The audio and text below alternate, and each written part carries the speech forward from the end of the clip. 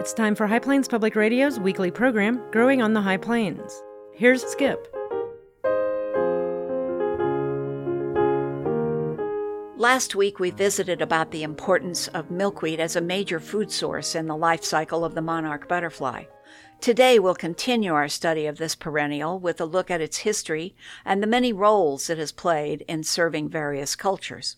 The botanical moniker for the milkweed genus is Asclepius, the name of the Greek god of healing.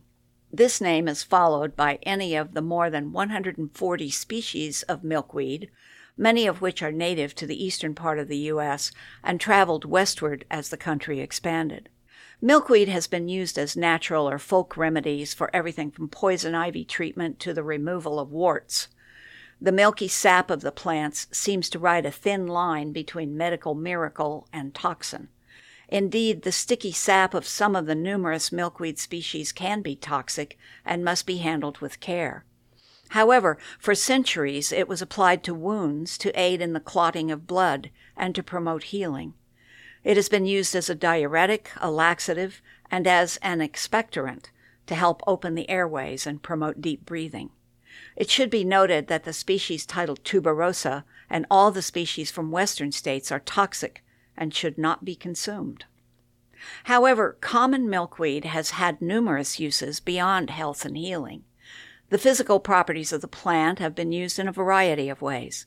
Early-day Native American tribes used the flower nectar, which has a high dextrose content, as a sweetener.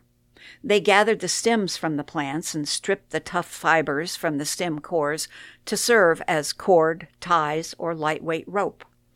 The seed pods open to reveal a downy, silky filament that allows the seeds to float in the wind before settling down to start new plants in a new place. The filaments are hollow and coated with wax, which gives them insulation qualities and buoyancy that are superior to down feathers. During World War II, 5,000 tons of milkweed seed filament was gathered and turned over to the government to be used to fill life jackets for troops in the South Pacific. This action was necessary to replace the fibrous material called kapok that was grown in Indonesia. The Japanese invasion of that country required that Uncle Sam find another source for materials, and Midwestern milkweed came to the rescue. Another element of milkweed was used in the war effort to try and develop a substitute for rubber. The milky sap in the plant contains between 1 and 2% latex, and efforts were repeatedly made to create a material similar to natural rubber to serve the needs of the Allied forces. On the other side of the war, efforts were simultaneously made in Germany, but no successes were recorded from either side. Milkweed was a part of wars of earlier times, as the same latex sap was used, this time for its toxic properties, as warriors in Africa and South America tipped their poisoned darts before aiming at their enemies.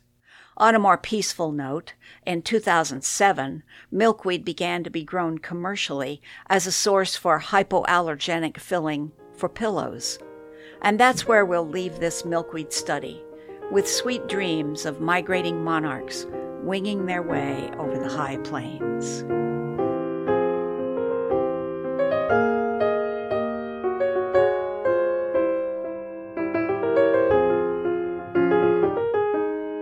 Growing on the High Plains is a production of High Plains Public Radio. It's written and narrated by Skip Mancini and produced by the staff at HPPR. To listen to other Growing on the High Plains episodes, visit hppr.org.